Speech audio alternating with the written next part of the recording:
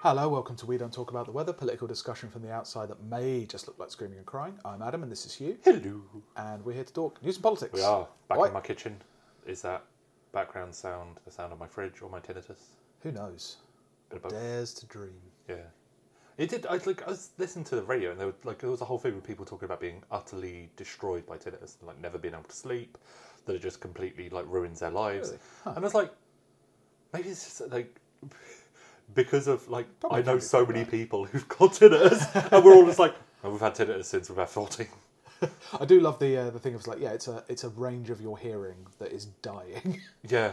It's dying scream. That's so metal. But it which does- ironically is how I got my tinnitus. It does make sense why I need to constantly have sound around me, otherwise I start to get all antsy, because then I can hear the fucking word. Anyway, so how you been, darling? Yeah, all right, I think. Watch BMQs again. Oh no. I can't stop now. I'm back in it. I'm watching it. Or I'm was it watching your them tinnitus? giving them. Yeah, I did need it on in the background because I hurt my back. I did an old man thing. I can lift an absurd amount of weight at the moment. I can lift more than I've ever been able to do in my life.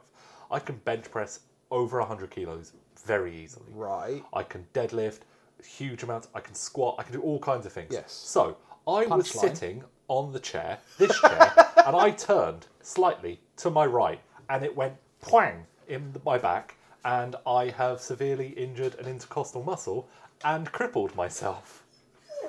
It is horrendous. More pain than I've had a wisdom tooth crack, and this is worse. You only ever get explosive injuries, though. That's that's a very interesting facet about you. That I don't get other a people would mild be injury. it would be this tooth's wearing down. Nope, bite on a stone. No, it didn't bite a stone. I was Eating soup. It was soup. It was Chunky. It Not was- even chunky, was it? no. It was an expensive sourdough bread that cracked a wisdom tooth that hadn't come out. Cracked in the gut. Oh, it's awful. Awful. Sorry. Trigger warning for the nastiness of that. But yeah, this is horrendous. I'm on so many painkillers. I had to wait until you were just about here so I could take enough painkillers so I could sit. Nice. Otherwise, I have to sort of stand. I feel so special. Yeah, what I'm saying is lift weights, get a lot of mass and muscle, and then it just seems to hurt more when you break one of them. So this was the background of PMQ's crippling pain. Yeah, so that's why I've watched a lot of politics stuff. I watched Wedge Streeting on the TV. I never watch politicians on the TV due to my well-advertised Sometimes you should because avoiding politics media. Sometimes you should because it's really important. Sometimes, you can read the things that Rachel Reeves says. You can see the odd clip of Rachel Reeves. Oh, I read making everything Rachel Reeves says. I didn't. can see the odd clip Don't of- get me wrong. I read all of her press releases. You can see her making a fool of herself on things, but it's not until you haven't slept, and so you watch Good Morning Britain. You flick in between Good Morning Britain and the BBC One and Breakfast, and going on the radio because you're waiting for Frasier to come on because that's the only Yep. thing that's worth watching first thing in the morning, and you get to see the odd politician do the whole rounds and make the same fuck up in every single interview because they've never learned how to do any of this stuff. Even though we've been told, we got told for years, a lot of people got into politics in 2016. Yeah. There was the Brexit vote, and then there's Jeremy Corbyn. That got a lot of people into it. But me and you have been disappointed by all of these pieces of shit for a very long time, and so we could remember that Rachel Reeves was terrible in front of a camera. I wonder if that's that. But then they that tricked everyone into thinking that she was actually good, and then she's Well, back on. It's they didn't trick. she They didn't learn didn't. They anything. didn't trick anyone. They just said she was good. Yeah. Over and over again. Because that's as far as they get. I wonder. She must have lessons. They must have made her do lessons. Her and Wish Streeting have been told, this is how you talk to the camera. And this is how you remember words. And none of it seems to stick. But it's there's the kind of I noticed what was it it was Sadiq Khan when he was saying I'm putting Cressida Dick on notice. It's oh great, that little wordy thing, that little looking tough thing that Keir Starmer was doing has suddenly translated, and they've all decided it's a really good idea, even though it was ridiculous at the time. I believe it's the first few weeks of COVID when he was talking about closing schools. Yeah. He's talking about that moving to different rooms, moving to different interviews, right? I wonder if that's a bold new like political analyst thing. It's like every morning you put together the videos of them doing all of the rounds on a particular day, and see if there's like I don't know. Though I've seen some funny. people have done some things where I think I did see a thing of Rachel Reeves changing her mind about a thing like in between two interviews. She received some very important information. I think she made a tit of herself on LBC and then changed her mind on the next one. Yeah. But that's usually... They're just awful people. And they're so bad at it. It's like... I don't understand. Like, just watch some promo tapes. Yeah. Just, you know, okay, look, you're a Labour politician. Just do some Dusty. Put some Dusty on it. You're a Tory. Put some flair. Flair's a Lib Dem. But behind closed doors. What Lib Dems are like behind closed doors. All sickos. Yeah. Okay, well, you know, you can't do... Actually, no, I wouldn't. The Tories should just really Vince McMahon it. Yeah. No chance. But it's... There is an interesting thing there because they are trying to get back to something approaching Blairism. Yeah. Something approaching New Labour. This is the run-up. Whether this bit is the real bit, or whether this is the Kinnock bit that they think they have to go through. Part of it was he never fucked up. And even if he did fuck up, he argued that he didn't fuck up. But you can see this, there's this really off-putting, like, animal... like magnetism. What's the reverse of animal magnetism? Uncanny Valley. They've got Uncanny Valley. Like they look like people, they sound like people, but meshed together, it's just wrong, and it instantly repulses you. They can't do it because the skills they've been taught are entirely out of date, and they were never that good at them because it is part acting. Yeah. Like it is part acting. The old, the puppets on a string, politician acting, two-faced, all of the old fantastic boasters that we all know and love in Islington. That's part of what it is, and it does feel like none of them have ever... I would say with the exception of Stella Creasy, it feels like none of them have ever had to actually like speak in public like they meant what they were saying. Now, I said with the exception of Stella Creasy, is that she knows how to do it, she just doesn't know what to say. She doesn't have anything to say. Do you remember when she was going around calling herself a socialist, saying she was the original socialist and all that? Because she was getting left-wing criticism, she was a socialist, and then, she'll get other criticism and she'll be that thing. Yeah. She possibly has a slightly better take on it, but also it's so empty that she has nothing to say, so it doesn't matter. But they are supposed to have something to say, and they just can't do it. They can't sell it. No. They look terrified, all of them. They've all mimicked the Keir Starmer look. Yeah. Speaking of, so Keir Starmer got brigaded outside Parliament, was it? Yeah. He got outside shouted the at. Commons. He got shouted at by people. By a mob of people talking about Jimmy Savile. Jimmy Savile. So the Labour Party's instant response is to constantly talk about Keir Starmer and Jimmy Savile in the same sentence. And say it's not real, because what you do when someone's like deeply in a conspiracy theory where they believe that Jimmy Savile was saved from prison by his best mate Keir Starmer, is if you, as an establishment figure, constantly tell them no, Jimmy Savile and Keir Starmer couldn't be any more different. Yeah, I remember seeing them together, and they were on the opposite side of a room. But they could just drop it, but they won't. No. This has been 3 days now of the constant shouting. This is terrible. This is an affront to our democracy, and the several threats to kill Jeremy Corbyn aside. There's this climate where MPs are worried about themselves and aren't really sure what to do, and I think it's very good that the press are kind of really understanding this and making the effort to constantly link them together in people's minds. It's so... And I don't understand, this recent phenomenon of reaching into far-right theory to smear a Labour politician.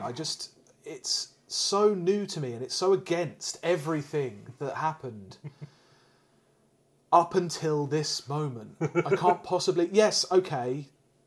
Jeremy Corbyn, yeah, sure. But he was a far-left wacko. He was, and he was working he deserved hand in glove with Vladimir Putin. But, you know, you wouldn't have expected this from, like, I don't know, Ed Miliband. Oh, well, actually, we did publish that thing about Ed Miliband's dad, saying that he was a far-left lunatic who hated Britain.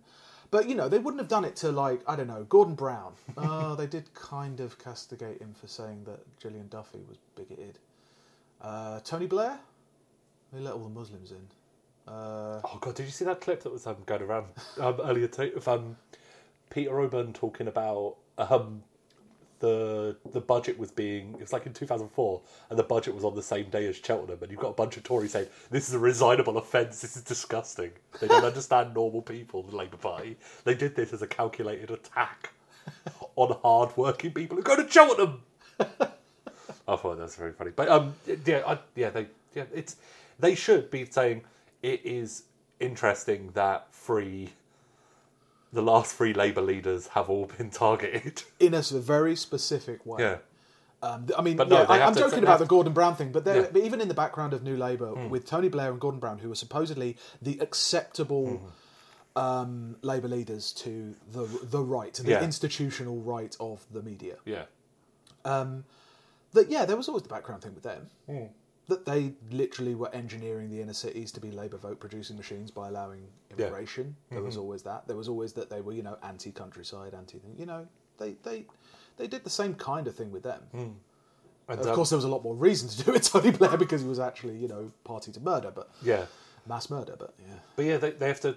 But they have to make out that Keir Starmer is new and different, and this is a completely new and Yeah. abhorrent thing that we cannot possibly abide. And it's just, so tired. I do, and it was very interesting how every picture makes him look like he's been arrested. Because I actually thought, like, he's walking through, and he kind of like, I don't know what the protocol is for, like, when you're getting shouted at by loads of people, and you've got like bodyguards or coppers around you, and it's like, do you tell them beforehand? No, I don't want to be like handled away, or there's a protocol or something. Right? I don't think they get a choice in the matter.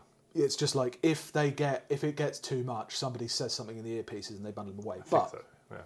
Like, he's walking around normally, he seems to ignore it. Like, he ignores everything. Yeah. He seems to be his promises, any policies, his own words, delivery drivers. But the only, like, he holds up quite well. Whatever. He's walking through a load of people at him shouting traitor, and the only picture they show is him being bundled off by two police holding him by the arms, so he looks like he's been arrested. Yeah. Just Perfect. for enjoying You know, a succulent meal. I mean, journalists are just there to report the facts.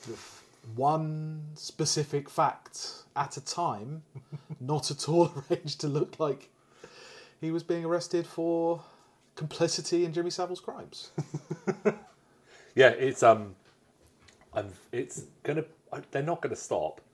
They're going to keep on pushing this, and Boris isn't going to apologise because... Boris cannot apologise at this point. It has been too long. If he apologises, it's another, like, chink. You can't. There's no point. No one would accept it, and the damage is already done. You might as well just stick with it. Yeah. Well, yeah, of Would course. Rishi Sunak do something like this? Yeah. Would Pretty to attack? They actually did. They literally did this thing, but they kind of avoided it because Keir Starmer sort of took a back seat in the 2019 election and didn't really campaign that hard. So it's already been done. This idea of the John Warboys drop. Oh yeah, 'Cause we it's haven't gonna even come. had that because that has it's Carrie Simons, isn't it? Yes. It's intimately related and was targeted Stalked by him. Yeah, it was targeted. Why did you let out this rapist who stalked my missus? That's literally going to be a thing that is going to be said. Probably not. Won't say it like that, but He should say it like that.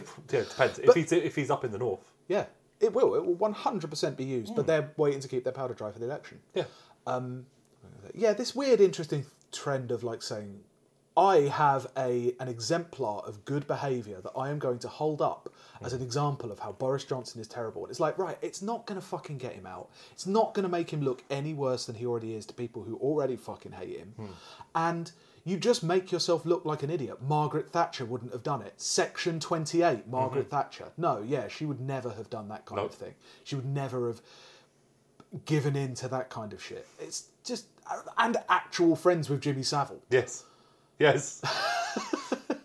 Oh, ah.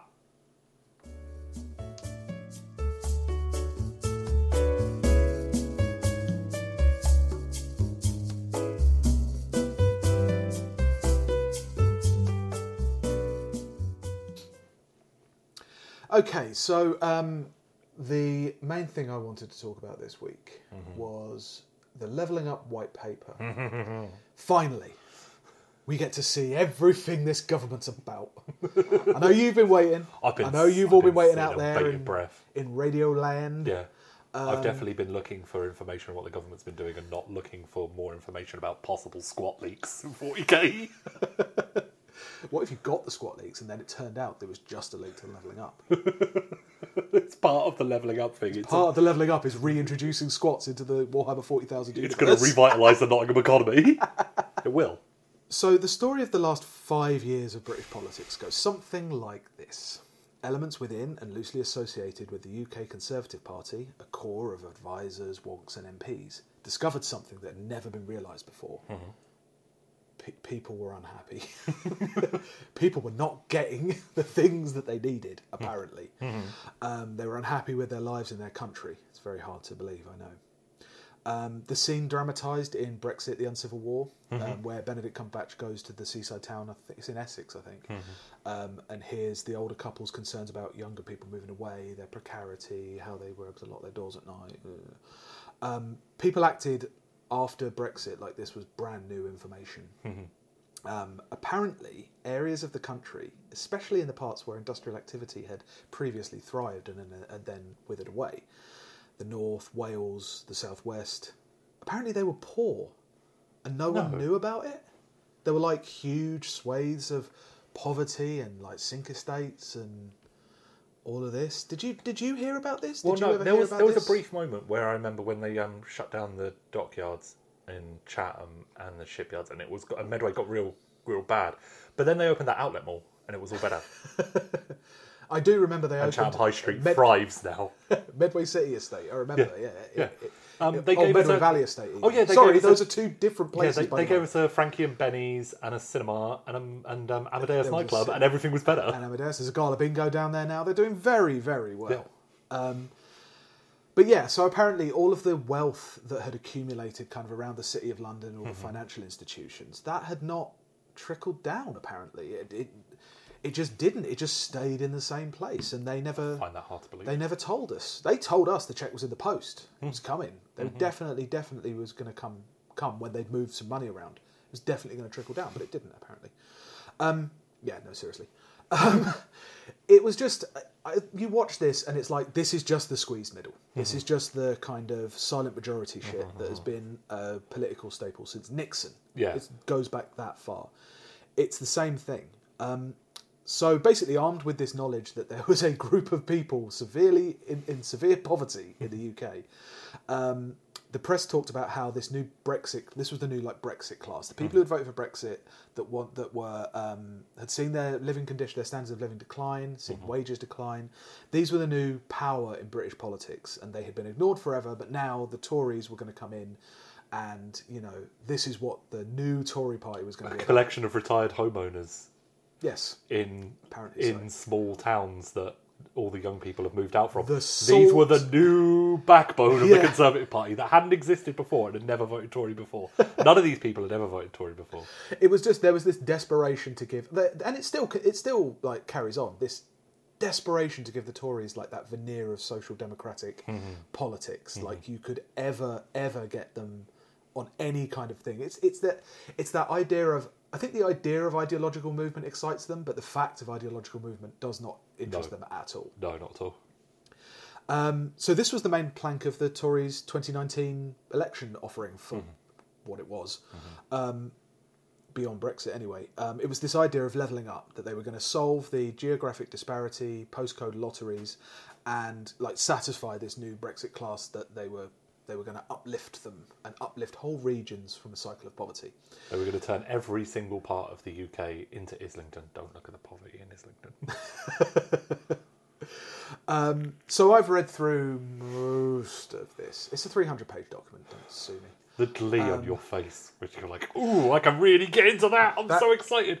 It disgusted me. That glee sort of faded after about 80 pages. After 80 pages, though? Oh, yeah. I read it properly up to probably about 150 pages and then skimmed the rest. I did not miss anything. Spoiler, I did not miss anything. So it's constructed like every other one of these reports you've ever seen. It's got a silhouette of the UK with Union Jack coloured rays coming out from behind it. And apparently the focus is somewhere Cumbria, the Lake Districts, Okay. that kind of area.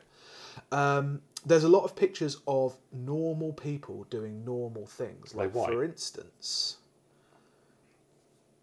Can you show me a picture of a normal person doing a normal thing? normal people doing normal things. So to me, that is a picture of a sunlit, looks like to be a seaside town. Obviously, very targeted by the geographic disparity. That looks like a crowd. pier. That looks like a pier at Cromer. Yep, it could very well be. And it looks like they're sort of carrying buckets and spades, and they're all going for a good old time. Yep, It's all, they're white. It's all great, and they are white. The sun gets in the way a little bit, but it's good describing a picture on a podcast. It really works. So it starts with a Boris foreword. Quote: "While we are without doubt one of the biggest and strongest economies in the world..." Without citation needed. Well, I mean, if you're going... Actually, if you could say one of the... Top 10. If you could say one of the, covers a multitude of sins there. "We are also one of the most unbalanced.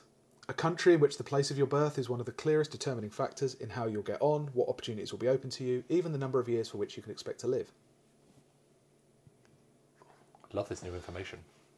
This is not a new observation. Oh, okay. Whoa, he disabused of your notions. He was writing that going, I bet he's going to fucking pick up on it.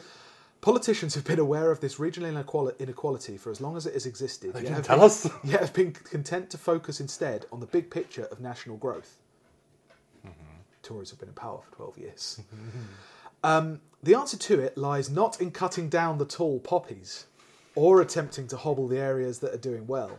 Very important. "Instead, I am determined to break that link between geography and destiny so that it makes good business sense for the private sector to invest in areas that have for too long felt left behind." And of course, he has to say that stuff about the tall poppies and not attempting to hobble the areas that are doing well, because obviously one of the rumblings when people actually thought about what they meant by levelling up... Is that going to damage our opium trade? And if they damage our Yes. opium trade, then what will we live off? What will we sell to the Chinese? I can't deal with those silver I tears talked to Xi anymore. Jinping. He just said we have nothing that interests him, and then he gave me a load of silver tails and told me to fuck off. Yeah, you know, it's Surrey Keys saying, "Oh, you mean us," Yeah. in terms of what they're doing well, but also, you know, good business sense for the private sector to invest in areas that have for too long felt left behind. I've heard this song before. Let's continue. "If places that are currently underperforming start firing on all cylinders, national GDP will rise by tens of billions each year. That means more Firing on all growth." cylinders. I like that because I like cars. Vroom, vroom. Ooh, nice. "That means more growth, more jobs and higher wages right across the UK. And if we can level up this country and close our productivity gap, we will have the most prosperous economy in Europe." So this is something they return to again and again in this. It's like, if everywhere would just make more money, we'd have a lot more money. We could be rich if everybody just output as much gross national product as the City of London. Yep, that can happen. And it is also very weird about how he immediately says, like, "Oh yeah, previous governments have only focused on GDP and national growth," and then immediately says, "Yeah, but we can grow the national, like we could do massive national growth." That, yeah. And you know, it's a very predictable contradiction, those last few lines, that this is meant to be a radical change in how you think about social policy and economic policy and industrial policy.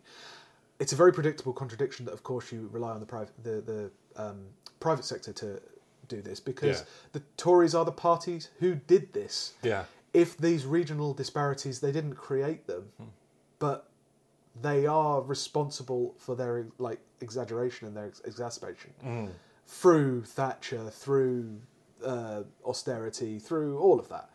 Labour are as well, don't get me wrong. Yeah. But, you know. We also have a foreword by Michael Gove and Andrew Haldane, who are the two, Secretary of State and what's the other Secretary, the lesser Secretary of State, for levelling up. They've got a picture of Gove that looks like he's just about keeping it together, considering his...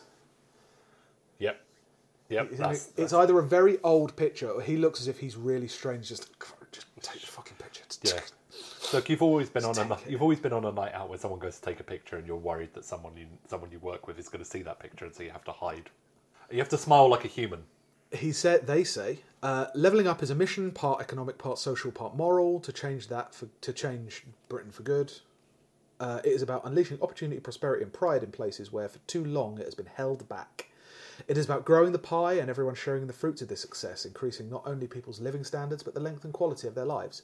I am going to suggest that it is actually about growing the pie and not sharing I the like pie. that talking about pies and talking about cars, because as a poor person, I love pies and cars. But the thing is, So much greater is the pie car of your dreams. But the thing is, The pie car, if you will. one of the things that really annoys me is they write like this, and they're not expecting a single Conservative voter to read this, like any kind of. Absolutely nobody will read this. Yeah. That is very only important. It's only yes. it's only for each other, but they have to still use that kind of language and like reference it and like. Because that's they have to pretend that they're talking. They pretend that they're talking to someone who might vote for them, but they're only talking to each other. It's stupid. They're pretending. They're doing that pretending. And growing the pie is a very common neoliberal was it metaphor. It's like a rising boat, rising tide raises all ships. It's we don't have to cut up the pie. We have to grow the pie. That's a neoliberal thing, which runs counter to. Maybe they haven't said it, but certainly the spirit that was put out about levelling up. That this is not your mama's Tory. Yeah. This is a different kind of Tory. It's Yeah. a social democratic Tory, a Labour Tory. We need to bring all sectors of society together with the very best of government, the private sector, and civil society working in partnership. It is these. Okay, that's boring. This is awesome. Okay. It is these forces that transformed Renaissance Florence, that spurred the Industrial Revolution in Britain, and which drive today's super cities like Seoul, New York, and London. Say that word again for that South Korean capital. Seoul. Good Seoul. There we go. Sorry. I'm sorry, I don't eat as much Korean food as you. Well, you should. You should. It's actually really good. Maybe you wouldn't make yourself look like such a fool in my kitchen in front of my dog. In front of your dog and your kimchi. Yes. Yeah, like Seoul. You heard Seoul. No, all right, stop. Because we'll just end up going on a fucking tangent. They really go on a lot about Renaissance Italy in this. Fantastic. It's really funny. Which, as historical analogies go, is also like peak modern, like idiot Brit. Because it's like we went to Florence last year. It's so beautiful. The hotel was so nice. Everything that went into this place's existence must have been amazing. All aspects of its history. Don't talk about the smell. Do not talk about Savonarola. This is a model for how we need to do things. Renaissance Florence. I was in Renaissance Florence and I was thinking of the problems that are happening in Carlisle, and I thought, whoosh. We will get more onto that in a moment. To level up and unite our country, we must follow a similar path. This requires a new model of government and governance for the UK. Warring city-states. Well, meeting these missions will require a countrywide effort, with the UK government working with all tiers of government. So many times I've looked at what I've noted down here and it's like, that sentence is completely redundant. The UK government working with all tiers of government. The UK government is supposed to work with all tiers of government. That's what a government is. It also requires a further devolution of decision-making powers to local leaders, where decisions are often best taken. A new devolution framework provides a roadmap for doing so. This is a clear, measurable, actionable plan for levelling up the UK from Aberdeen to Antrim, from Newport to Norwich. My mind map went wild at that. Aberdeen to Antrim. From north to Northern Ireland, from Newport to Norwich. It's like it's not Land's End to John O'Groats. It doesn't make sense to me. But then I realised, of course, Aberdeen, Scotland, Antrim, Northern Ireland, Newport, Wales. So it's just it's the devolved. Yeah, and it's then mainly alliteration. and then one English town. It's mainly alliteration. It's not. You're wrong. It's not alliteration. It's the union. Because you're talking about devolution. I'm going to say it's significantly more surface than that. No, I don't think it is. Okay. It was just a really weird mind map to draw. Yeah. So my mind was like, that doesn't actually cover Are you going that to tell much. me that they're going to give responsibilities to smaller things and then take away their money and then blame them? They may do. I couldn't tell. I'll never tell. As this long-term programme of change is delivered, the difference will begin to be felt in communities, high streets, workplaces, pubs, restaurants, football grounds and theatres. They're going to fix high streets. All the places that you could exist. Theatres. Theatres. You'll find all the people in the theatres. Yep. So yeah, that's the kind of foreword and a little taste of what's going to go on. Then we have the the meat of it, Okay. which is very long, but I've picked out some key bits. The United Kingdom is an unparalleled success story. It opens. A multicultural, multinational, multi-ethnic state with the world's best broadcaster. That's the first thing they say. The world's best broadcaster. A vibrantly creative arts sector. That thing you fund all the time. You definitely fund. A national health service which guarantees care for every citizen. Charities and voluntary groups which perform 1 million acts of kindness daily. Like Captain Tom's Family. Globally renowned scientists extending the boundaries of knowledge every year. Entrepreneurs developing the products and services which bring joy and jobs to so many. Like Brewdog. Captain Tom, Brewdog. It's all good. Your gas bill? Awesome, I love it. The regional centre for Barclays Europe. Penguin bars. Are they even back to England? I don't even know. And millions of citizens whose kindness and compassion has been so powerfully displayed during the COVID-19 pandemic. Forcibly displayed, you might say. But not everyone shares equally in the UK's success. While talent is spread equally across our country, opportunity is not.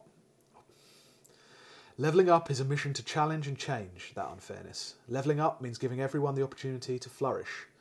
It means people everywhere living longer and more fulfilling lives and benefiting from sustained rises in living standards and well-being. Written in January 2019. January 2020. The UK government has made progress towards spreading opportunity around the country since 2019, alongside mitigating the worst effects of the pandemic. They then list a bunch of stuff they've done. I do not understand why this bit was necessary. Talking about like 5 billion for Project Gigabit to bring gigabit-capable broadband to 85% of the UK by 2025. Broadband communism. 101 towns across England receiving £2.4 billion from the Towns Fund to unleash their economic potential. 830 million. Okay, this is just numbers. The Future High Streets Fund, 830 million, 72 towns and high streets. That works out to about £10 million a high street. I think comparatively, considering what kind of pressures they're up against, probably not that much. Well, it won't be evenly. Not each high street didn't get £10 million. And they fucking love the High Streets Fund and the Towns Fund. They love the High Street because of because stupid old Tory voters love to go down the High Street. Yeah, like the High Street is dead. Like they're flogging a dead. Everyone who tries to fix that, street, yeah. It's like it ain't ever coming back. I don't think it's like dead, but it's like not going to be the main focus of the retail sector. not in the way that and the service sector. Why is Walthamstow High Street like a good high street? It's mainly the market and the kind of shops. It's not like it's never like moving here from Chatham. Chatham High Street was never like Walthamstow High Street, and it works in a very different way, and that's why it's survived. And it's good that they're going to build a load of tower blocks and try and kill it. They list control of our immigration system by ending free movement and introducing a new points-based immigration system. I think you'll find pounds-based immigration system. It's a better descriptor of that. Giving the UK the freedom to decide who comes to our country based on the skills people have to offer. It's not really based on just skills. It's actually about whether you already have a job. And also, border patrols.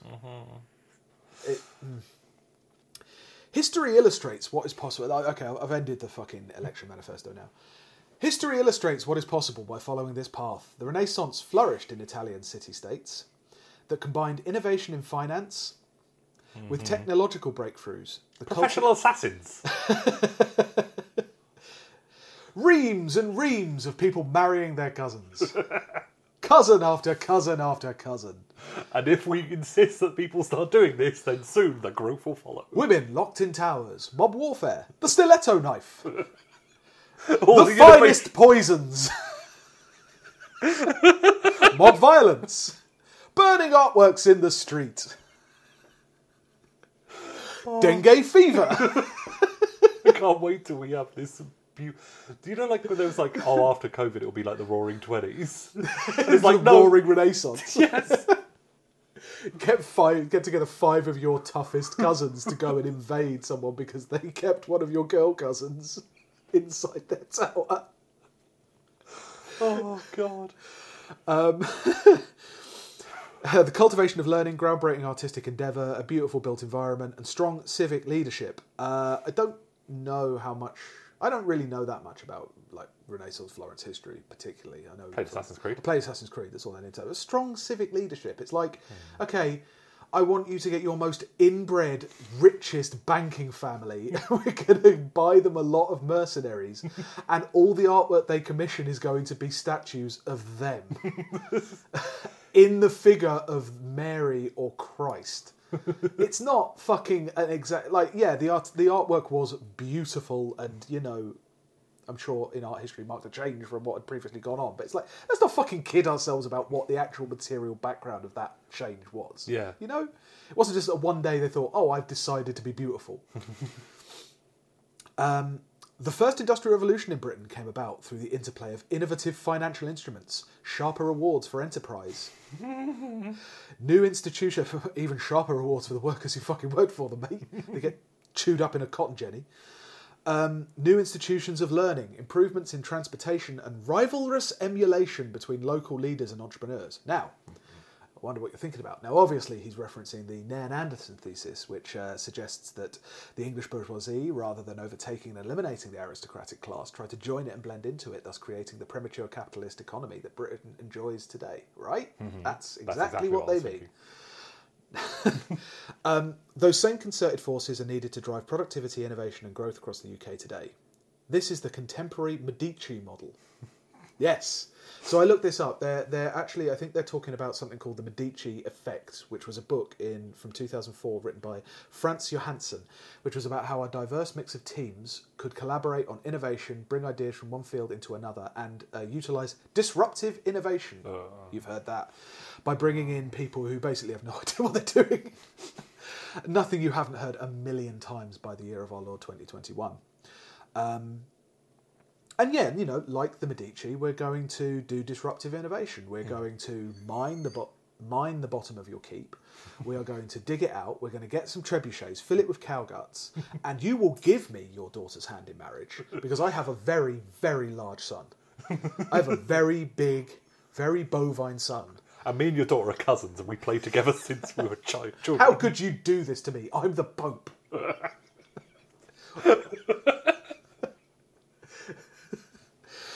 No, seriously. It's like the Renaissance wasn't some well-coordinated, humane period of time to live in.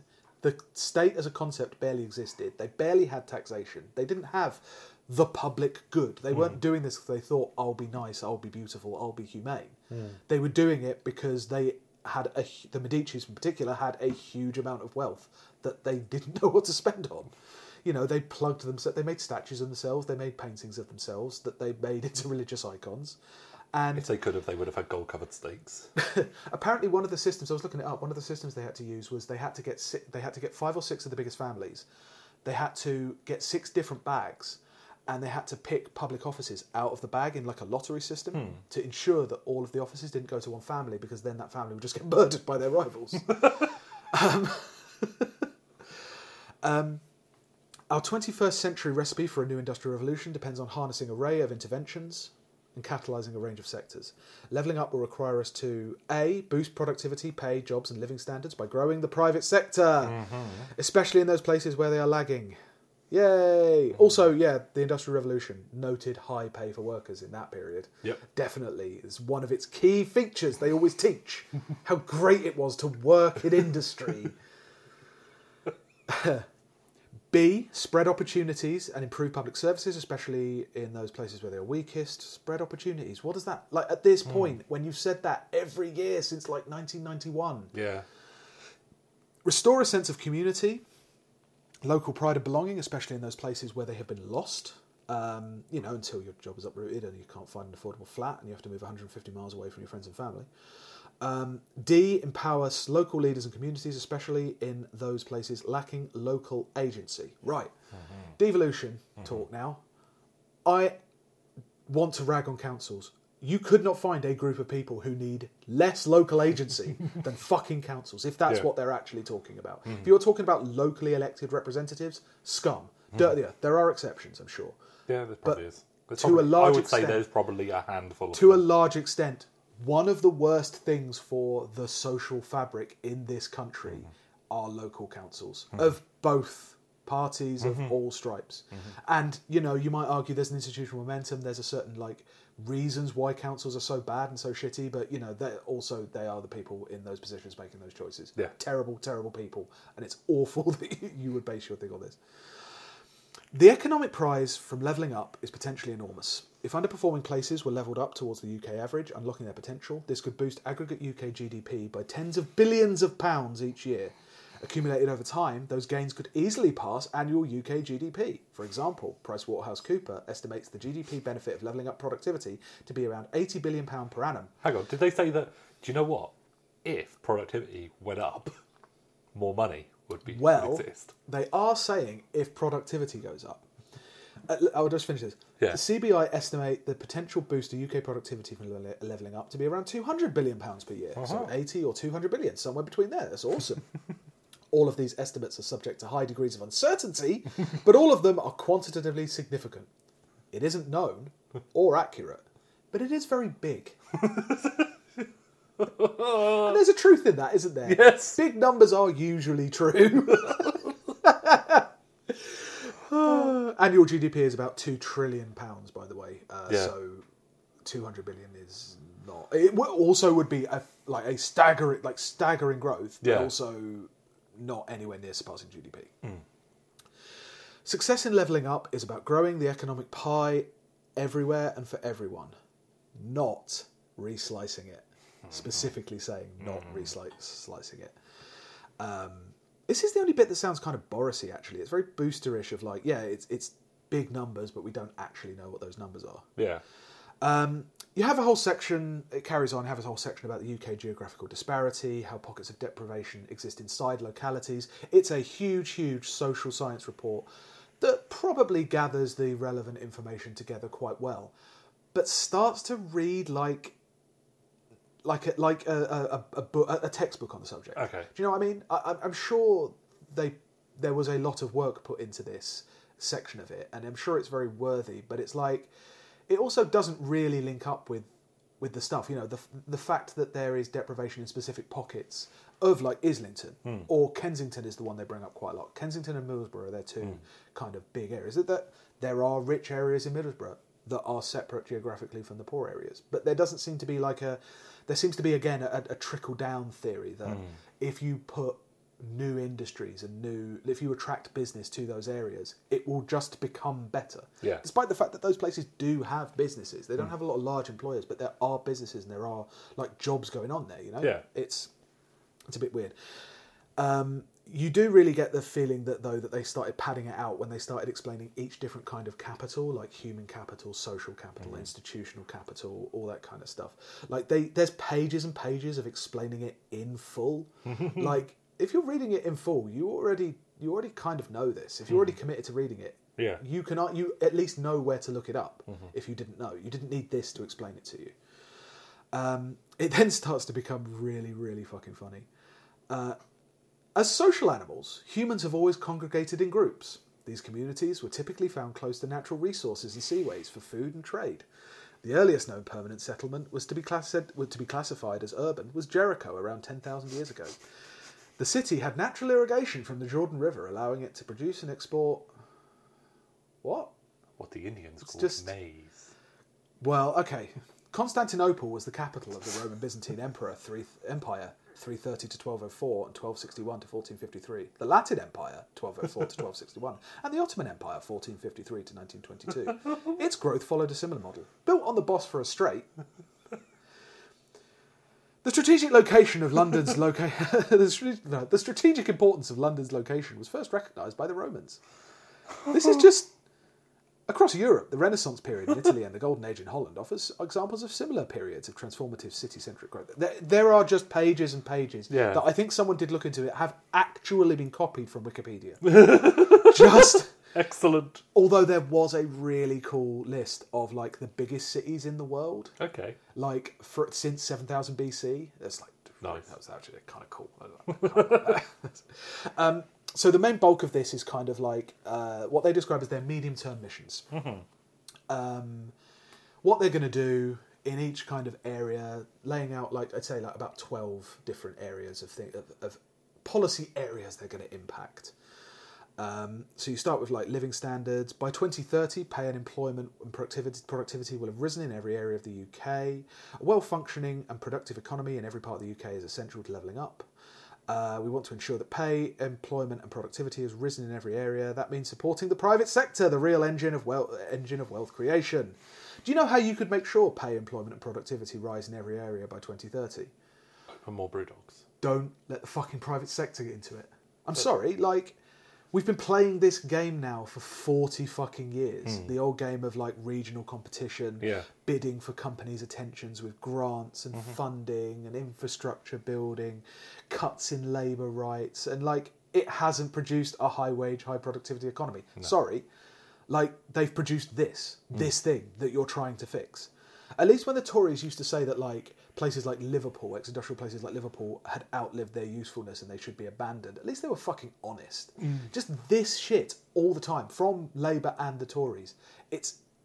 You would not listen to these people if most people could just like keep those words in their mind that this is what they wheel out every single fucking time.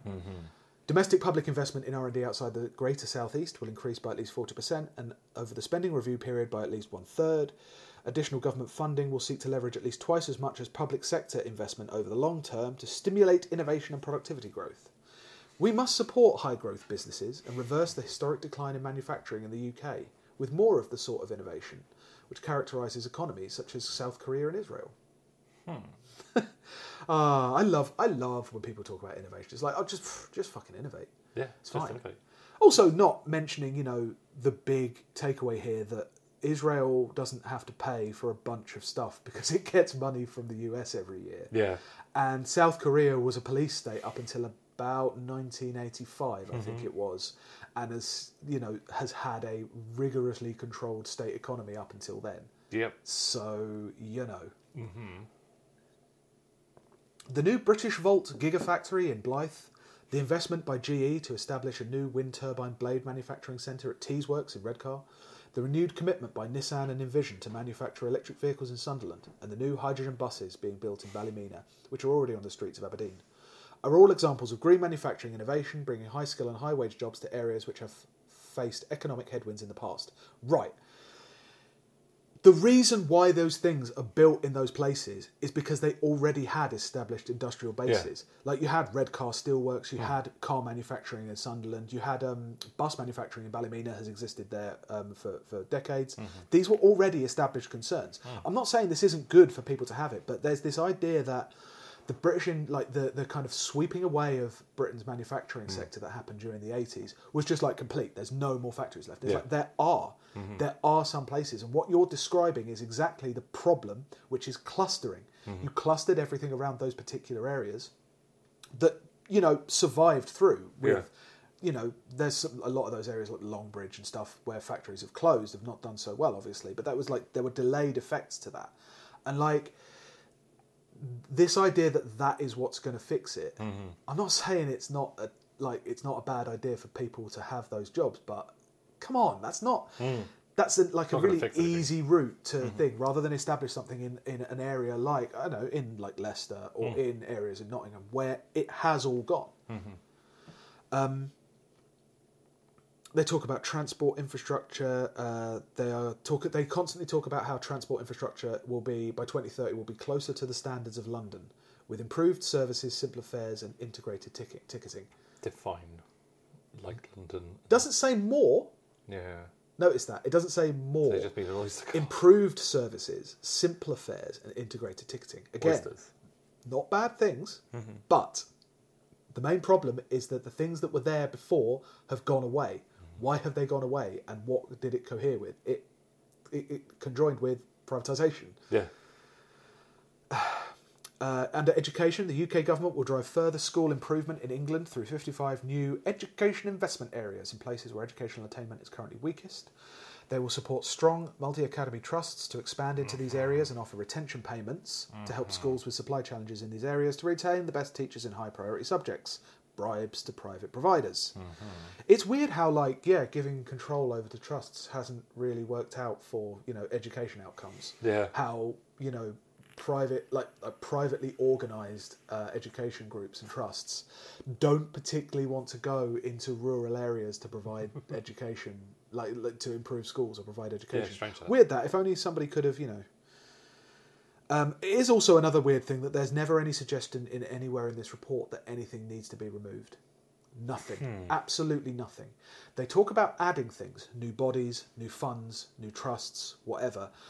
Absolutely nothing about the structure or organisation of this country needs in any way to be removed is ever suggested in this. It's never suggested in this report at all. Nice.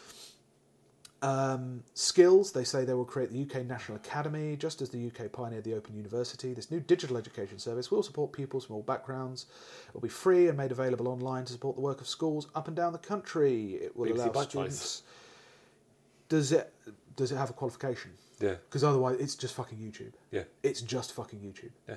I don't... Yeah, again, sure, do it, but it's just YouTube. It's a panacea. It's a tiny, tiny plaster on the problem of adult education. We will introduce in-work progression offer to help people on low incomes address barriers to better employment opportunities. The DWP will provide 1.3 billion to provide employment support to disabled people and people with health conditions. National Disability Strategy, Health and Disability Green Paper. Just get back to work. Just fucking get back. I don't care if you're sick. I don't care if you're unwell. Get back to work. Yeah. Nothing about the challenges that people actually face. It's work. That important that you get back to work. Yeah. And it was about this point I realised this is all just electoral material. This is just it just looks the same. It's not designed to win an election, I'm sure, but it's just there's nothing here that hasn't been seen before. After all of this stuff, all of the breakdown of causes and geography of poverty and all that, reasonably good sociological stuff. This is all just the fucking same. Yeah. It's all just the same shit. They talk about health. They're going to narrow the gaps between local areas in healthy life expectancy. One of the gravest inequalities faced by our most disadvantaged communities is poor health. The COVID-19 pandemic powerfully underlined the disparities in health across this country. The DHSC will shortly publish a white paper designed to tackle the core drivers of disparities in health outcomes. This is what you're for. Anyway. However, we will act now to deal with one of the biggest contributors to ill health. Poor diet and obesity. Boom! There we go. Fat cunts, you did it to yourselves. All the talk of postcode lottery and health disparities between regions. No, it all melts away because it's a fry-up. That was what it was. It's not our fault we reorganised the NHS the same way we did the education trusts to make it actively more difficult to operate in rural areas and poor areas and population-dense areas. No, we basically ran it the same way as our industrial strategy, which is spending over the odds to achieve a much worse outcome. But no, it's poor diet and, eating that fry-up. There's a little section of well-being. Well-being will have improved by 2030 in every area of the UK. I'm so glad. I was worried, actually. I feel better already. I was genuinely worried about how I would feel over the next decade. I'm glad to know that, it's going to be okay. I've got to say, looking at the next decade down the barrel of a gun looked pretty fucking grim to me. Looking at the next 3 months? Yeah. Not that great. Not that great. It's good to know that it's going to be fine, though. Thank you, white paper. They talk about pride in place. Pride in place, such as people's satisfaction with their town centre and engagement in local culture and community, will have risen by 2030 in every area of the UK, with the gap between top performing and other areas closing. We will slash away the bureaucracy of the old EU regional funds, because that was really getting people down. That was not enhancing my well-being. Yeah. Instead, local leaders will be empowered to direct funding towards their own locally identified priorities, whether that be promoting new outdoor markets, reducing litter, graffiti and antisocial behaviour, reviving high streets, supporting local businesses, or introducing skills provision to match local labour market need and support those furthest from the labour market. It's the fucking same. Give a load of money to a councillor so he can give it to the richest property developer in your area. It's the same. Yeah. It's what's caused this. All you've done is you've taken the middleman out of the EU structural funds, which, as I understood, had at least a modicum of like having to prepare this stuff. You do not give more money to local councillors organised in the state that they currently are. I'm sorry, like it's like that sucks. Yeah. I know Corbynism got very into councils for a while, but my opinion has changed entirely since they cut that tree outside your house down. I am mad about that fucking tree. They talk about housing. By 2030, renters will have a secure path to ownership, with the number of first-time buyers increasing in all areas, and the government's ambition is for the number of non-decent rented homes to have fallen by 50%. Not eliminated, fallen by 50%. 50%. Even this, where they're promising that well-being will be reduced. Yeah. Or increased. They cannot even do it's like no, we can't even fucking kid ourselves. There is no reforming the rental market. Absolutely not. No, it is fucked, mate. 50%, sure, but like no, come on, be realistic. Everyone loves rats.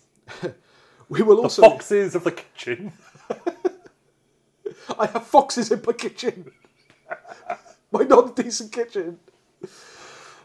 We will also regenerate 20 of our towns and cities by assembling and remediating brownfield land and working with it. Again, brownfield land, they love doing that. It's like, yeah, we're just going to take all this brownfield land. Yeah, I've seen what they've done. Yeah. I saw what they did with some brownfield land. That's why the ice rink at the bottom of the Laybridge Road is doubling in size because they expanded onto more brownfield land. So that's why I'm going to have a much bigger ice rink. In the meantime, for the next couple of years, I can't have a car park there. Working with the private sector to bring about transformational developments, combining housing, retail and business in sustainable, walkable, beautiful new neighbourhoods. These new developments, amongst others, will be supported by an Office for Place, which will pioneer design and beauty, promoting better architectural aesthetics to ensure that they enhance existing settlements, gladden the eye and lift the heart. I've been around them, like the one that you live in, which feels like a gated community, and I feel like a man's going to ask me to leave any time I'm around there. There's no fucking point in even like dissecting housing because again, no one is under any fucking illusions. Yeah. Every single measure in this document that doesn't say we're going to build more luxury flats with no social housing, it can be assumed that they have subbed that in and that the implication is there. No, luxury housing. We're doing up the high street luxury flats. We are going to make more parks next to luxury flats. Our built environment is going to improve. Am I going to get because we're attacked going to build a load of luxury flats. You'll have to take that up with the Office for Place. Would it gladden your heart? It would gladden my heart. Oh, sorry, gladden your eye and lift your heart. It would gladden my eye and lift my heart, but would not help my obesity. Your heart, you will get heart problems from that. Actually, the architectural aesthetics bit, that's such a maybe 2 years ago cranky Tory thing. They do love that stuff, you know. So vague as well, considering an aesthetic varies from person to person. Weird how they talk about... No, oh, sorry, there's one standard for... I forgot there's a single standard for aesthetics. There is. Renaissance Florence is the standard for aesthetics. So, luckily, because of the flooding issues, we're halfway there. You're thinking of Venice, but no, I like it. Isn't Florence kind of wet? I thought Florence was it kind of rains wet. in Florence. No, there's a river. I thought it's got canals and shit. Is it a swampy bit? Maybe it has a swampy bit. It's a long time since I played Assassin's Creed Brotherhood. Yeah. Although Florence isn't in Brotherhood, it's in the first one. Never mind. They talk about crime. By 2030, homicide, serious violence and neighbourhood crime will have fallen. It would have. Focused on the worst affected areas. We are investing £50 million from the Safer Streets Fund every year to give police and crime commissioners and local authorities in England and Wales the resources they need to tackle crime and antisocial behaviours. Police commissioners, do you remember them? I haven't heard about them in ages. Again, nothing gets taken away. No. Nothing gets taken away. Just more layers. Yeah. More and more layers. It's a weird thing because that is the only thing in this report that actually really departs from like what you might call traditional. They are promising new bureaucracy. Yeah. Whenever they talk about the EU, they say we got rid of that EU bureaucracy. But they promise so much new admin for this stuff. It's actually pretty incredible. Well, with us out of the EU, where are our wealthiest families going to send their third sons to work? on a cushy You'll job. you send your second son to the seminary. You keep your first son at home and get him educated. You send your third son to the army. Oh, okay. Okay, or to your friends, to a mercenary company, to the Band of the Hawk. What did you think Griffith was? Obvious third son there. He's a beggar. I know, he's a beggar. I know. He's a piece of shit as well. Um, Go on a tangent now. Let me explain to you, though, more importantly, about why Griffith's a fucking piece of shit. you don't need to explain why Griffith is a piece of shit. Some people might not know. Literally, yeah, but if they haven't watched it, they won't know. If you've watched it, he's the biggest piece of shit in any programme I've ever watched. Yeah. Anyway. It's literally part of it. Anyway. Local leadership. So this is where they talk about the devolution bit. By 2030, every part of England that wants one will have a devolution deal with powers at or approaching the highest level of devolution and a simplified long-term funding settlement. The UK government will empower decision makers in local areas by providing leaders and businesses with the tools they need. A new framework will extend, deepen and simplify local devolution in England. Ongoing support will be provided to existing city and growth deal areas in Scotland, Wales and Northern Ireland, and pan-regional partnerships like the Northern Powerhouse and Midlands Engine. Right, two things. That is actually quite significant, that they are going to offer a regional devolution deal. No one's going to fucking take it. No. No one is going to take it. But it's interesting that they're offering it. They must be offering it on that basis, that they know no one's going to take devolution on the level of Wales in like the fucking northwest. No, it's not going. They are not going to allow that. I'm sorry. But the fact that they mentioned like the Northern Powerhouse and Midlands Engine, these were the things that was literally supposed to replace these. Levelling Up was supposed to replace this. Yep. Absolutely amazing. This needs to flow through central and local government, through MPs and their local offices, philanthropists, volunteers, schools, GPs, and a number of other community leaders. They cannot not name every single possible person who could be involved in the process whenever they name a process, by the way. You've got to get the word count up. We will pilot a set of community covenant approaches, new agreements between councils, public bodies and communities themselves to empower communities to shape the regeneration of their areas and improve public services. Oh, right. Democratic insight into planning decisions. Yeah, no, I know all about that one. Yep. The UK government will create a new regime to oversee its levelling up missions, establishing a statutory duty to publish an annual report, and a new external levelling up advisory council. Another council. I love them. I love it when they get to this bit because, like, the statutory duty to report, that line. Yeah. In a time when they've defanged any potential consequences of anything actually arising from a report, it's more important that they write the report than ever. You know? Yes. It's absolutely amazing. I think, like, I hate getting all, like, yes, minister about this, but, like, I actually think that show probably has contributed its fair share of damage to the last 50 years in the UK. But this really is close to, like, administrators to oversee the other administrators. It is, and it's incredible. They don't usually put it up front this like quite this obviously, you know. Even New Labour, which was prone to that kind of thing. They make a very big deal out of moving civil servants out of London. They talk about how many they're moving to Stoke and Wolverhampton. There was one bit in this. Are they going to do what the BBC did with Manchester, where people started referring to it as Siberia, and as if they were being punished by being shipped out? Well, I don't know how many people of each department and what functions they're moving out, but the idea is that it will better serve your local community, or the communities that they move to. And it's like, it won't.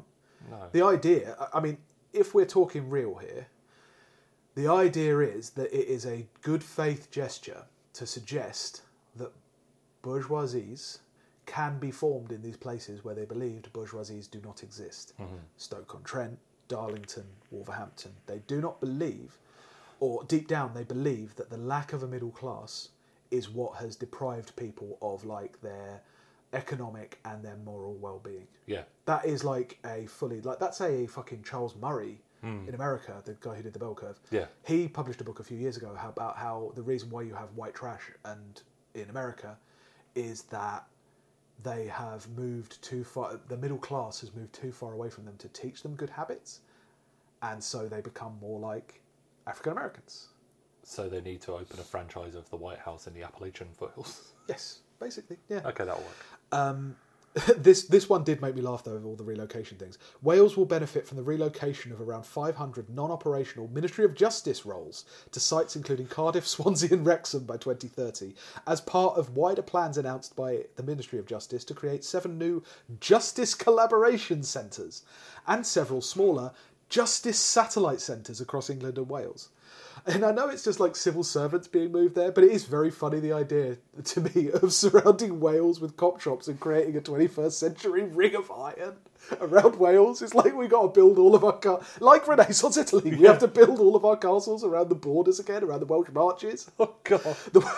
We've got to appoint some justice lords to sit in large stone keeps around Swansea and Cardiff. That's right. Look, it's a Justice Collaboration Centre. Yes, it's 100 foot high, made out of sheet stone and filled with a moat, but we want to usher in a devolution revolution, introducing a new model for counties with mayors or governors. That would be interesting, the first person to be named Governor of Yorkshire. They will offer more mayoral combined authority powers across the country. Little guys for everywhere. To invest more, grow more and take more risks, as well as developing a more flexible and better regulatory model for business outside the EU, we will also reform outdated EU rules restricting investment from pension funds and others so we can see more money flow into long-term capital assets. Oh, like luxury housing. Yes. Good. If anything, we need more money going into property. There is another specific one as well that says they want to call on the UK's institutional investors to seize the moment for an investment big bang to boost Britain's long-term growth.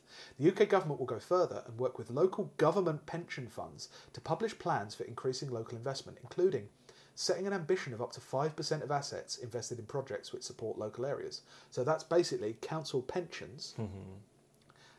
5% of them have to be used in local projects, which is interesting considering the mess we're in now was underwritten by the releasing of pension funds into the stock market and into investment funds. It's where all the money for like the kind of crazy stock market stuff in the 80s, mergers and acquisitions, came from, was largely from pension funds. But does this mean that a chunk of the pension fund for Waltham Forest Council could be used to open a franchise of a Taco Bell?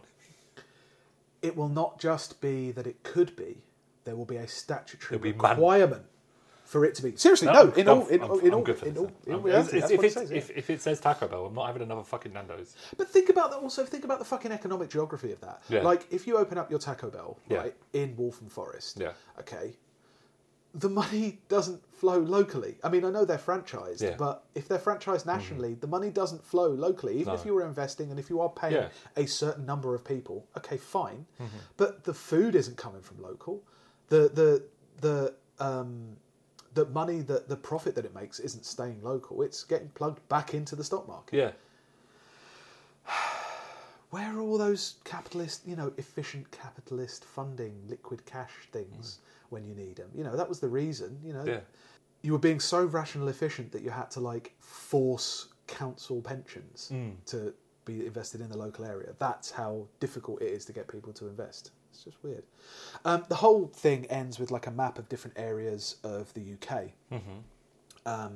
With things that have already been done and things that are planned for the future. So, the East of England gets a £500 million city deal, £24 million from the Future High Streets Fund, £462 million for local roads maintenance, £96,600 from the Community Ownership Fund, awarded to the Racehorse Inn in Westhall. And it continues like this. So for the East Midlands, £40 million for buses in something called the Transforming Cities Fund. You might think that's the same as the City Deals or the Towns Fund, but it's not. It's something different. £400 million from the Midlands Engine Fund, and it goes on. The Sustainable Warmth Fund, the Brownfield Land Release Fund, the Levelling Up Fund, Project Gigabit, City and Growth Deals, the New Deal for Northern Ireland, the Strength in Places Fund, the Educational Investment Areas, Community Ownership Fund, the Community Renewal Fund, which are two different things. The London one is extremely funny because, as we've already said, we big city fat cats need our fucking treats, so we need our Taco Bells. They fucking list as an accomplishment and as their plan an £18 billion investment, huge, an £18 billion investment in Crossrail.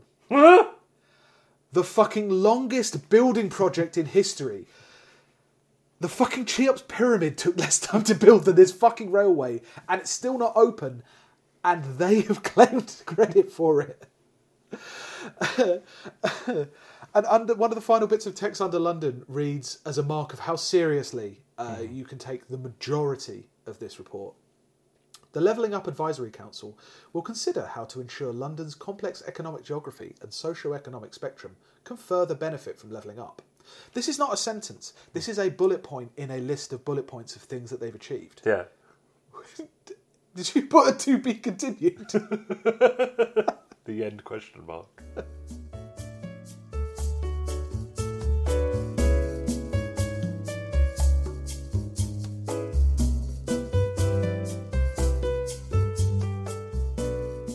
So yeah, in conclusion, like I saw a response on this in The Independent that was like maybe the only positive response, which was by someone called Martin Wolf. The Levelling Up White Paper is a necessary call to arms. Reversing decades of regional disparity in the UK will require real devolution of power. I mean, after this, like, does it? Does it actually? Like, regionalisation has been, and local solutions to things, has been orthodoxy for about 10 years. Like, every politician talks about it. But it's been around for a lot longer than that. In terms of, it's the thing every fucking politician turns to when they think they need to display a new idea. Every few years you'll get some like Labour dolt doing his own press conference for a book, and it'll be called like The Power of Small. Yeah. Or something like that. And I think just like it's a catch-all term because they're not actually sure, they are not willing to undergo the actual measures that levelling up would actually require. Yeah. The only way levelling up could have succeeded under the terms this paper sets out would be for it to propose measures that run against the existing spatial flow of capital. Yeah. These areas haven't got investment, these areas haven't got money because capital doesn't want to invest in them because it doesn't see a return. Now, in order to regenerate those areas, you would actually have to put money in there regardless of whether you were going to get a capital return or not, regardless whether you were going to get in a profit. You can't just like gentrify your way out of this problem. It's always the thing I think about with like Hackney or wherever. It's like you can walk around Hackney now and it's like, oh, this is quite nice, this is all right. And you realise that it really only took until house prices went up and they could get something out of it. That they improved the little things that they talk about, the quality of life things that they talk about in this report. All this money is flowing around the UK across borders, and the idea is that the state steps in to divert some of it towards depressed regions. That's not even like a socialist thing. That's like if the Tories want to do this thing, this is what they have to do. They have to divert some of that cash. And they have to invest where capital at large will not. But its idea of stepping in is under exactly the same terms as every other government policy for the last 40 years. We have to persuade business. We have to make it pretty. We have to bribe them. And then maybe they will come back to your town and make a call centre or a bowling alley or something.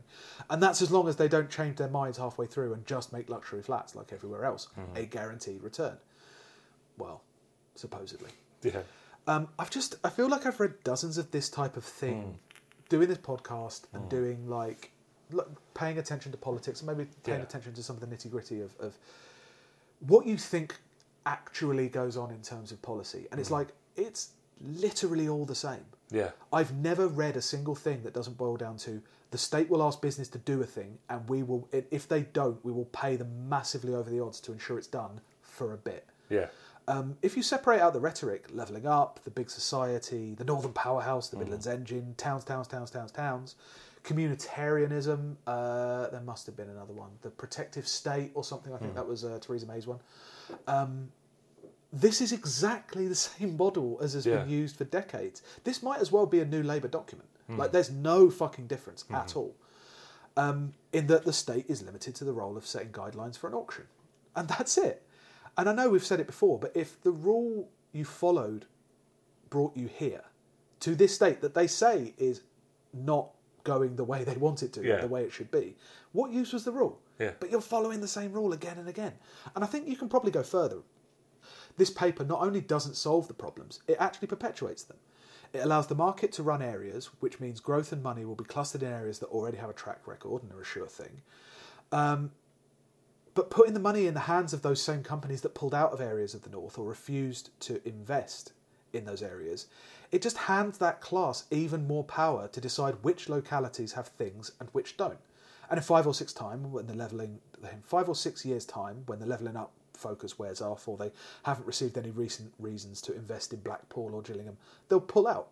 And this isn't a fucking hypothetical, because it's literally been done. It's literally the reason why these places are in the state that they're in, because you have not provided a reason for human beings, a reason or a means for human beings to perpetuate themselves. Yeah. That's why I mentioned the Liverpool thing. Early theorists about what was going to happen to Britain's industrial capacity was, at root, at heart, and in quiet, the number of labouring people will die down to a manageable level. And I can't help but notice the current, we've talked about Tories doing it, talking about a return to peasantry, a return to the land, a forced return to the land if necessary. Yeah, it's not a hypothetical thing. These processes have already happened once in the 80s. I mean, fuck it, they've happened again through the 90s in a lot of areas.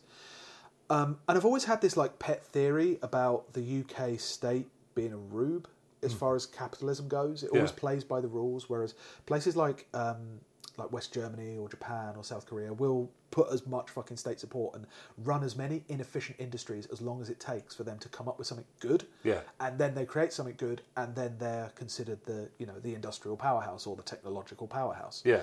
And just this idea that this is going to just recreate the West German miracle or the Singapore miracle, or it's the holy grail of globalization, but it's reliving past glories. There's no extra space. This happened at a time when you could have the prospect of the Soviet Union coming into the global economy, of China coming into the global economy. You always had that frontier, that horizon. That horizon's gone, man. It's finished. China was the last one. Yeah. I mean, unless you really count the markets of North Korea as a great thing to export to, but, it's not the same thing. Business, ultimately, they talk about wanting a high wage, high productivity economy. They can get a high wage economy anytime they fucking want. Anytime, by paying higher wages. Yeah. Obviously business would like skilled worker, but if it could do without them, it would. That's what has happened everywhere. Yeah. There is no need for skills. If they can run something without skilled workers, they will do it, because they don't have to pay them anymore.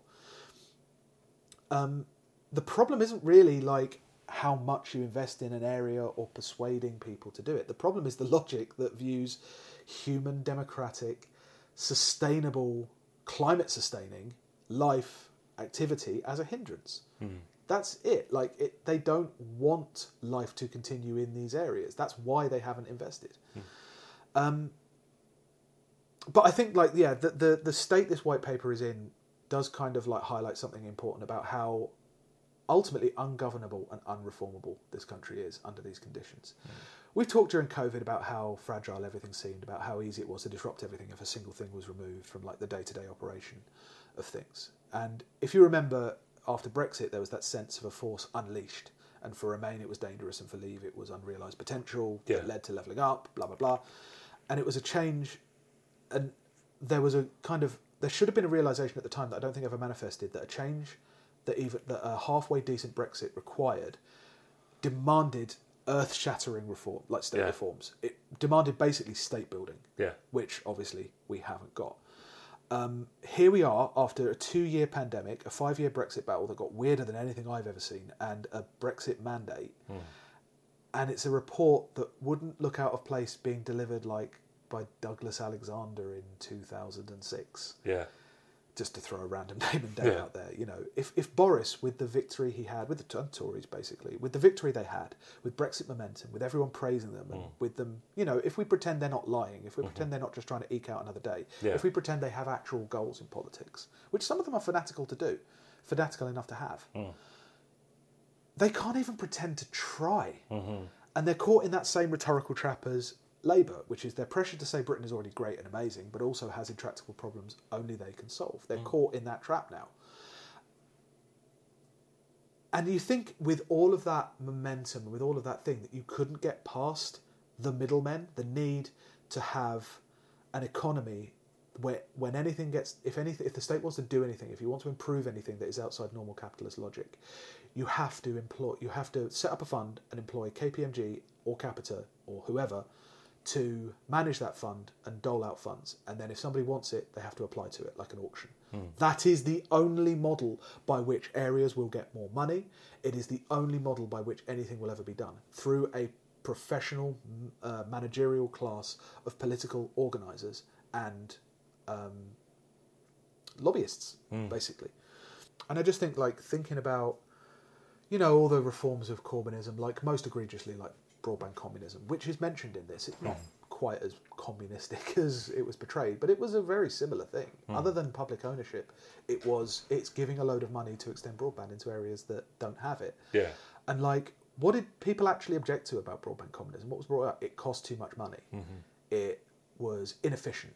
It was not necessary. And it's like, well, okay, this costs a shitload of money, almost as much money as it would have cost. I think probably more, actually, because you're handing it to a private provider.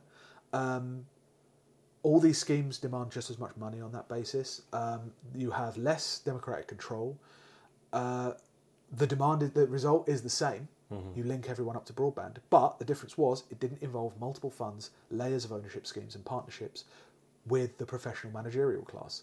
And I think that, like, I've been thinking about that as a major lesson from a lot of what happened in Corbyn, is that the problem is not necessarily pushing new things through the House of Commons, but it would have been the reaction that you get from everything else outside. Like, I think pushing stuff through the Commons for Corbynism would have been achievable potentially, but by doing something in a systemic way, like cutting out the middlemen, it ran counter to absolutely everything that this country is based on. It's just a country of middlemen. You won't get a high-wage, high-productivity economy out of doing this same old, same old. You get high wages by asking and getting higher wages, by demanding it, by wringing them out of these people like a fucking wet cloth. And when you read something like this, it does kind of occur to you how much they actually need this mode. They need the regional inequality. They need this poverty to exist. How much of it fits into the hegemonic makeup of this country, like the constant treadmill of increasing complexity of where funds are going and the lowering of while living conditions are going down. You know, the potholes and the angry Brexit couple in a bungalow in Lowestoft. It's like, why would you ever want to change that? It's fucking perfect. If anyone actually examined the elements that went into this equation, the amount of money being spent and the result that was gotten, whether your life's gotten any better, if anyone ever examined those two elements in conjunction, you would say, hey, this matches up. It seems that £36 million went into the Pride in Places fund, but £36 million just got cut from Universal Credit. Yeah. Weird, that, isn't it? And it's, you know, no wonder people like the Taxpayers Alliance and, you know, and Brexit, frankly, no wonder they cut through so much, because all the state ever announces is more money and things get worse. £60 million towards buses and they cut routes, £400 billion on trains and they just get more and more expensive. You've got 14 different Pride of Place and high street funds, but they wage a 6-year legal battle to cut down the trees on your road. People don't link these two like grassroots level facts up in their mind, and it only ever emerges as something like big and hegemonic, like a Brexit, and so they say, I hate EU structural funds. Yeah. You know, that's mad, isn't it? That somebody would go into that. But this report, this is just the latest instalment of that just completely dominant hegemonic response to any kind of rebalancing of this country, and it, you know, designed to make you think that there was actually some big change that went on, when categorically there was not. It's less the Medici effect, it's more like the Mandela effect. Oh. Have I got news for you? Call me. I think it's fine. I'm going to make a killing off my new burgeoning stiletto, kosh and poison business. Just waiting outside the Taco Bell with your stiletto. Yeah, my stiletto blades and my blackjacks. Just offering my services to the new warlords in all these different towns.